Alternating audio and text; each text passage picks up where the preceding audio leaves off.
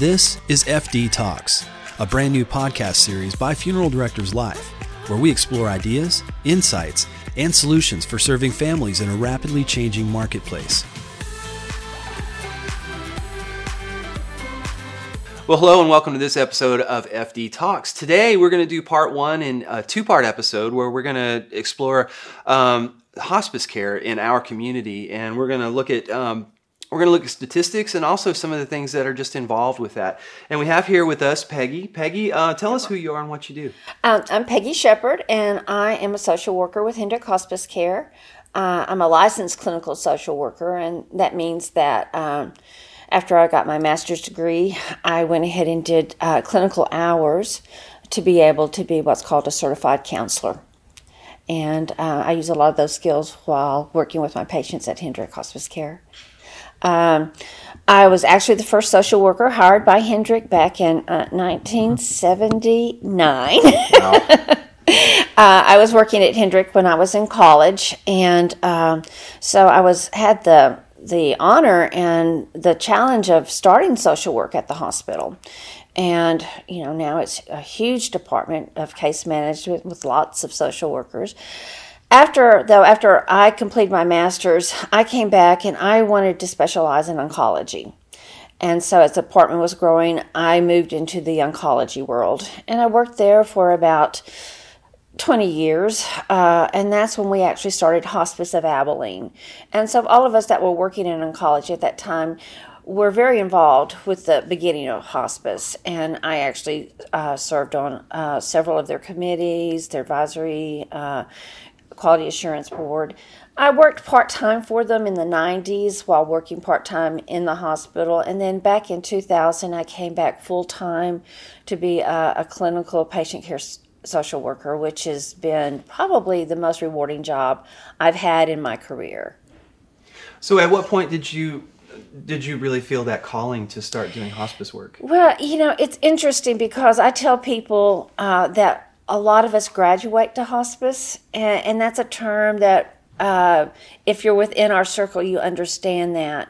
We have worked in oncology or cardiology, but we've worked a lot with end of life in the acute care setting.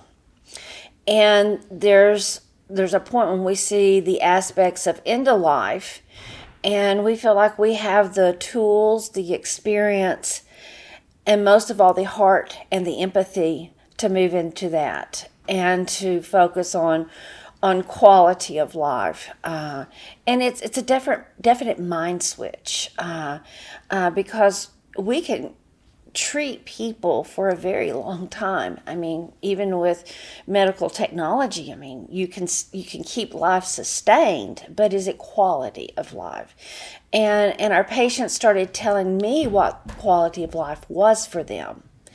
And it wasn't to be on machines. It wasn't to be kept alive artificially. It was to die with dignity, to die on their own terms, and to die in the setting that they wanted to be in. And if you ask most people, do they want to pass in the hospital? The answer was no. And there's appropriate place for hospital for people that are going to be able to get over that hump. But for people who are facing certain illnesses that when the doctor says, there's not much more we can do, then, that's where hospice steps in and we focus on quality. And so, it was just a natural thing that I wanted to see people live life in their own terms. It makes a lot of sense. Can you describe to me what that involves? What do you do from day to day? Well, it's a team. And first of all, I think that's important to recognize with hospice is that we're a team. We're not just one person.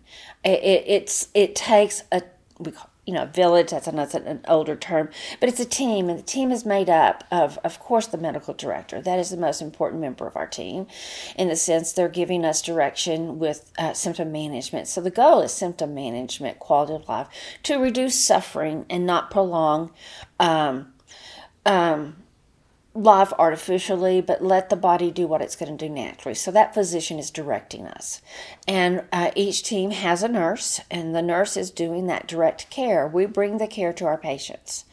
And so the nurse is bringing the direct care. The social worker comes in working on all the psychosocial issues that go along with this process of the journey that people didn't say, I want to travel, in the sense of nobody says, oh, yes, I'm ready to go. Some people are, but for the most part, it's an unknown territory. So we're guides, and we support emotionally.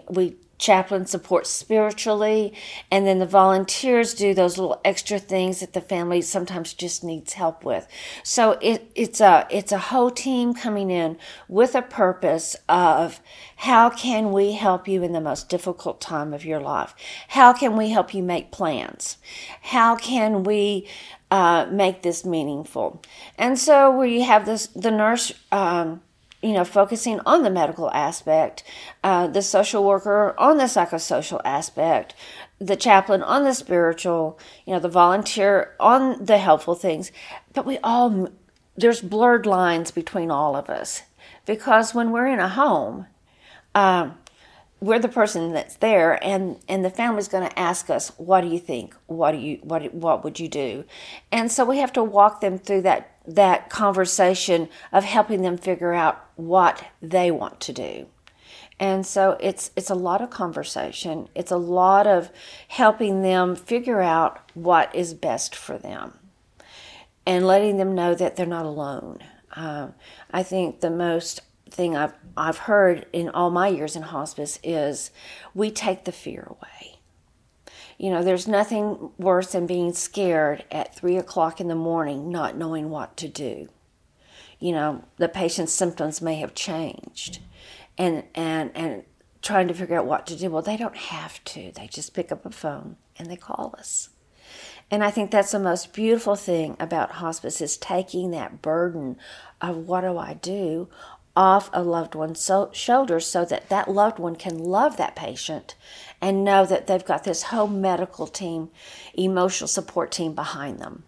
That sounds like that can be pretty taxing on you. What sorts of things do you guys do for self-help as a team? I think COVID has changed how we once did things as a team, and I think we're finding new ways to do that. We used to have the big get-togethers, which we've kind of, those things aren't what we're doing right now, but we know that we are able to go back into our offices now, and we do support each other. I think I don't know. There's so much communication that goes on daily between the nurse and the social worker, the nurse and the chaplain, the social workers and the social worker. So we're doing a lot of phone support right now with each other. I know when I've had a bad case, or a case that's touched my soul, I can pick up the phone and call one of my fellow social workers and tell them how I feel, because we are feeling people. I talk about, in the sense of how I feel about hospice, is I feel like I journey with souls. I meet a soul, a person, and I carry them with me. And when I leave their home, a piece of them is still with me. And when they pass, a piece of them will always remain, because we touched each other's lives. And so we have our co-workers that we can share with and talk with. We have a devotional every morning. We can share prayer requests and stuff. We do that every morning through a conference call. So we have adapted our support, but it's very much there. And we do encourage each other. I think one of the first things that we say when we hire somebody is, what do you do for self-care? For me, I paint. We've got to find something to let some of that out. I can just only imagine that's got to be incredible to share those final moments of life with someone and their families. It's sacred.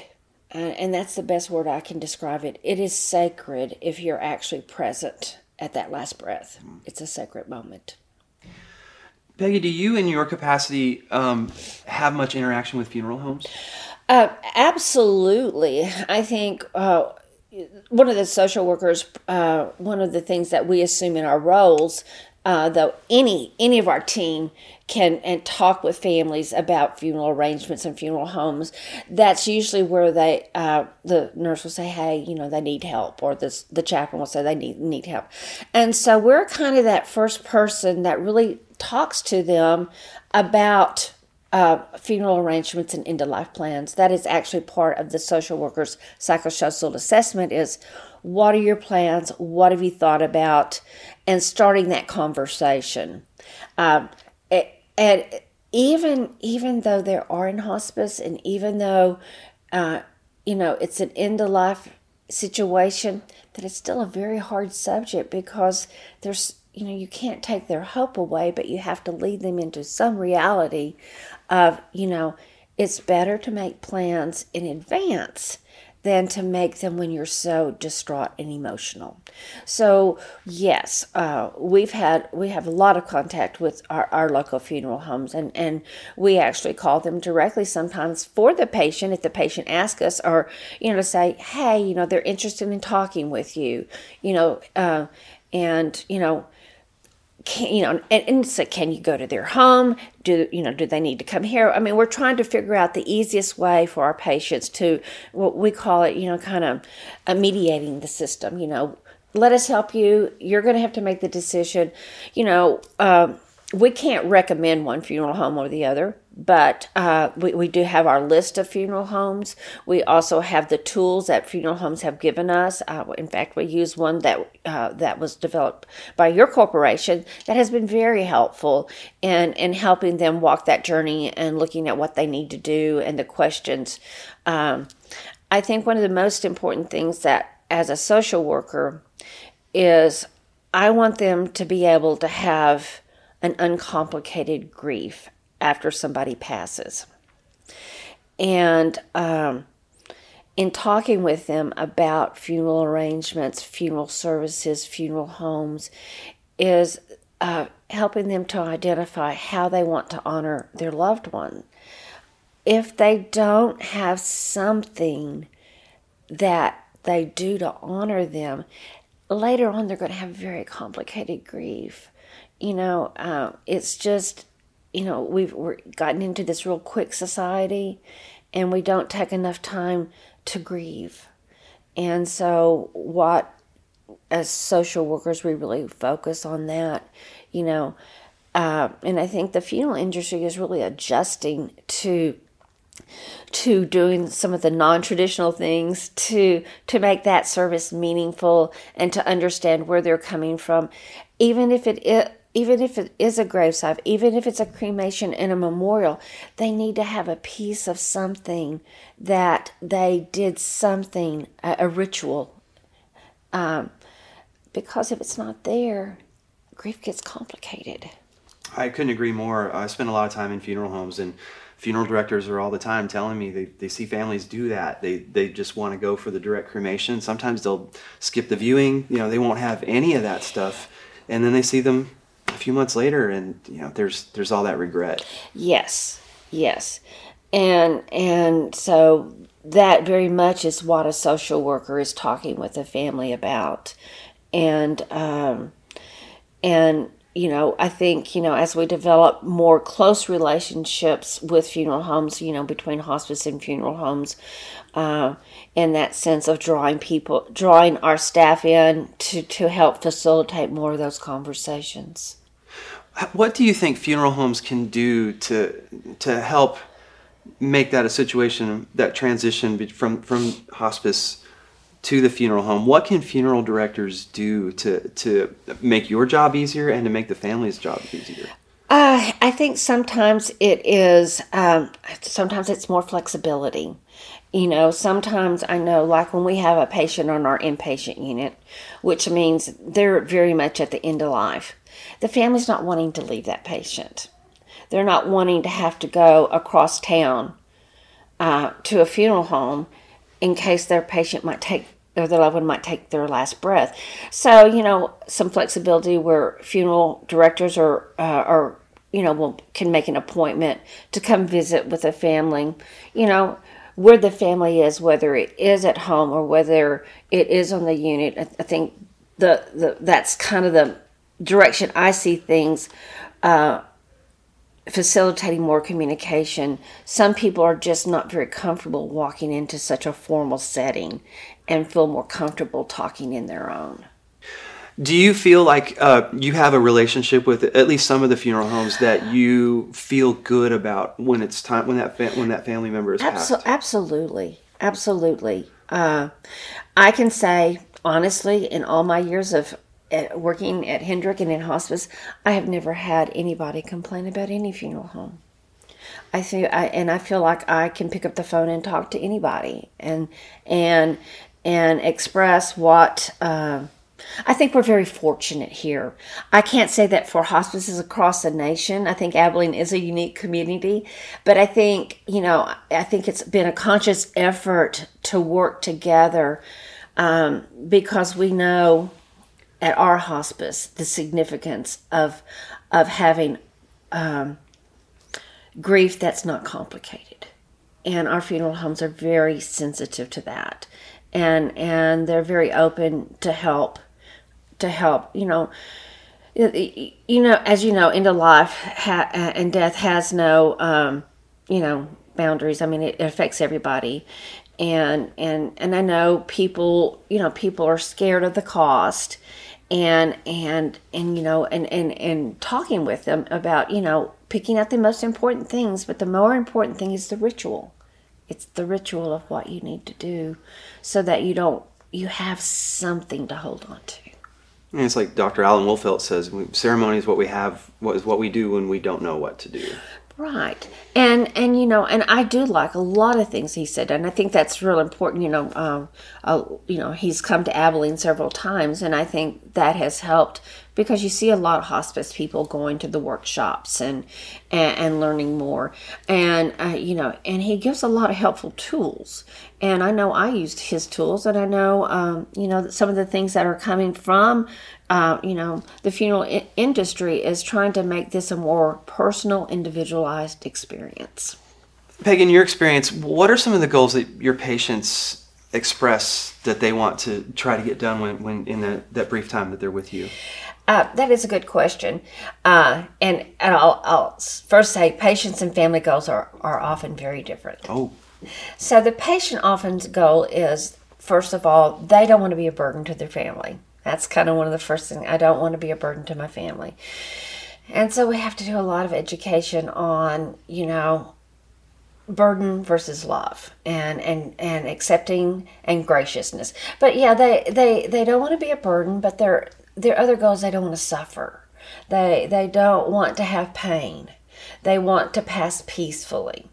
And so when we talk to them and they say that's goal, those are one things that we can say, well, our goal is for you not to have pain.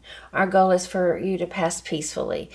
And if they have, and then they said if they have end of life tasks or goals, then, the social worker, when we ask that question, then I said, okay, well, these are the things I know we need to work on. And we're going to work on them, first. Some of it, funeral arrangements. Legal arrangements, durable power of attorneys, medical power of attorneys, some haven't written wills. So there's a short window of time to get some of that done. But I think, the most common thing that a patient will say is, I just don't want to burden other people. And it is a lot of education to say, to help them redefine that they're not a burden. To be gracious and let their family love them. Mm-hmm. Now, families' goals, they want to know that we are going to be there to help them.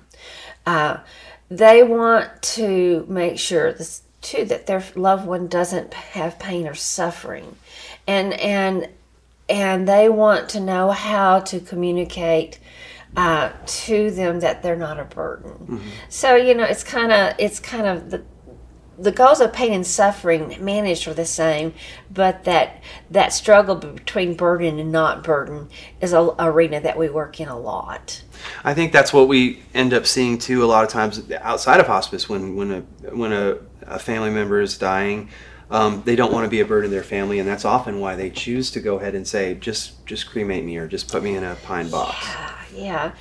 And you know, once again, I think, you know, we've become that quick fix society, and you know, not understanding how important that ritual is, or maybe that place to go. You know, my personal experience is, and I've shared this before, and I don't know if you want me to share it or not. Sure. But I lost my son. It'll be 4 years in September, and he was 25. And you know, we did a non-traditional kind of service. We waited till all his friends could get into town, and we did have a viewing, and we had a graveside. And it was a beautiful service. It was a beautiful, and all his friends were there and able to tell stories about how Scott was their best friend. And it was so meaningful. It was so meaningful to think about. I needed to help in realizing I needed more than 3 days. I needed longer. And for me, I go to that cemetery every Sunday. I mean, that's what I need. That's how I grieve. I needed that place. Now, if, you know, and that's what I want people, and even people who are making their own plans, is you've got to think about your family. You got to think about what, you know, how they're going to need to process this grief. And some people need places to go, and something tangible. And I think that's part of what, you know, as working through talking with family members or people who are making their own funeral arrangements, is you need to look beyond what you think is going to be a quick fix, and look at what your family's going to need, because they're the ones that's living without you. And I very much want to promote someone thinking about that, because it is your survivors who need the rituals. That's a great point. Well, Peggy, thank you so much for visiting us today. Thank you for having me. This has been very helpful for me. I didn't know very much about hospice prior to us meeting, so and I know it's going to be helpful to a lot of our listeners. So I'd like to thank you, and I would hope to have you on again sometime soon. I would be happy to come back anytime. Thank you. If you would like to reach out to us about this episode or this series, please visit us online at funeraldirectorslife.com/FD Talks. There you can find information about this episode and submit any comments, suggestions, or feedback about our series. And we also welcome your ideas for future episodes. Join us next time on FD Talks as we explore ideas, insights, and solutions for serving families in a rapidly changing marketplace.